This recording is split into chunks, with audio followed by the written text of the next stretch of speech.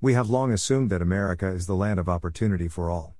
Our national belief that everyone is free to succeed, or fail, based on their hard work and personal initiative is a key component of both our self-perceptions and our perceptions of those around us.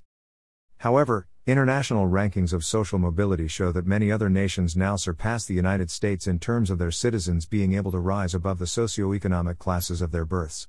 This increasingly obvious disconnect between our preferred myth and harsh reality is likely one of the root causes of the political and social discontent that has pervaded our nation for many years. Americans, who are generally very hardworking, are perfectly willing to sweat and sacrifice, if there is a payoff. If, however, we are simply treading water or, worse yet, falling deeper into debt and dysfunction each day, our frustrations are likely to boil over. Although there are many reasons for our extraordinarily divided politics, perhaps we fail to properly acknowledge the role of stagnated social mobility in driving American anger regarding our lives and our leaders. Whether it is the case that our futures are more and more being circumscribed by government that is too activist, or are harmed by government that is not activist enough, is a topic for a very long discussion that will likely do little to sway opinions entrenched on either side of this issue.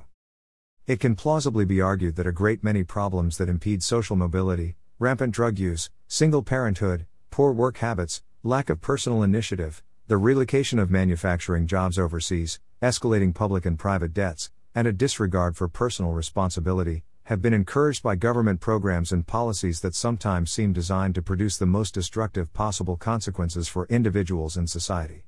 However, others argue that it is precisely a lack of more expensive and expansive government programs that leave so many Americans without the tools they need to improve their lives.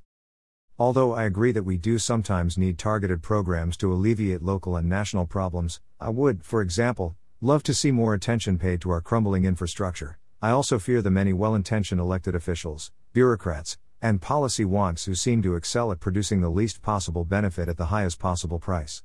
Anyone who has, as I have, watched a half-century of progressive educational dogma produce generation after generation of students who know very little, but feel really, really good about their ignorance, has to seriously question why any rational person would ever listen to a politician or PhD who claims to be able to improve our lives. Self-esteem, as I have often pointed out, can easily cross the line into self-delusion, and sheer stupidity is one of the most powerful precursors to lifelong poverty. Access to a quality K-12 education, and the lack thereof, is both one of the persistent challenges now suppressing social mobility and a possible solution to this problem. Effective public schools are probably our single most important mechanism for promoting social mobility. Their continued failures over the past 50 years or so are both very visible and very depressing. We hear the outcome of public schools that fail to educate when employers consistently complain of high school graduates who lack the basic skills necessary for work. We see the consequences of public schools that fail to educate in our packed developmental classes at colleges and universities, and the many students who slink off after flunking out their freshman years because they lack the basic skills necessary for academic success. If you want to cripple the futures of your nation's people, just be certain they can neither read well, write fluently, nor compute accurately when they finish public school. Next, offer them a vast array of social programs that discourage independence and encourage irresponsibility. Be certain that you also promote a range of government policies that drive well-paying jobs out of your communities and country while saddling everyone with frighteningly unsustainable levels of debt that will further retard economic growth and opportunity for all. Repeat this process year after year, and generation after generation, and watch Americans become more angry and less hopeful until they finally turn to drugs and alcohol to numb their pain. Does any of this sound at all familiar? I don't worry about Russia, I worry about our own government.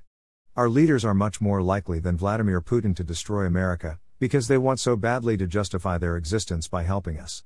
However, given that the national unemployment rate is currently trending down to levels not seen in half a century, perhaps those who have had their lives sidetracked by decades of government assistance, which has primarily served to assist them into lives of quiet despair, will now have opportunities available to rejoin the labor force, develop a sense of self-confidence heretofore cruelly stripped from them, and begin to reduce some portion of the income inequality that is a legacy of so many decades of government help gone awry.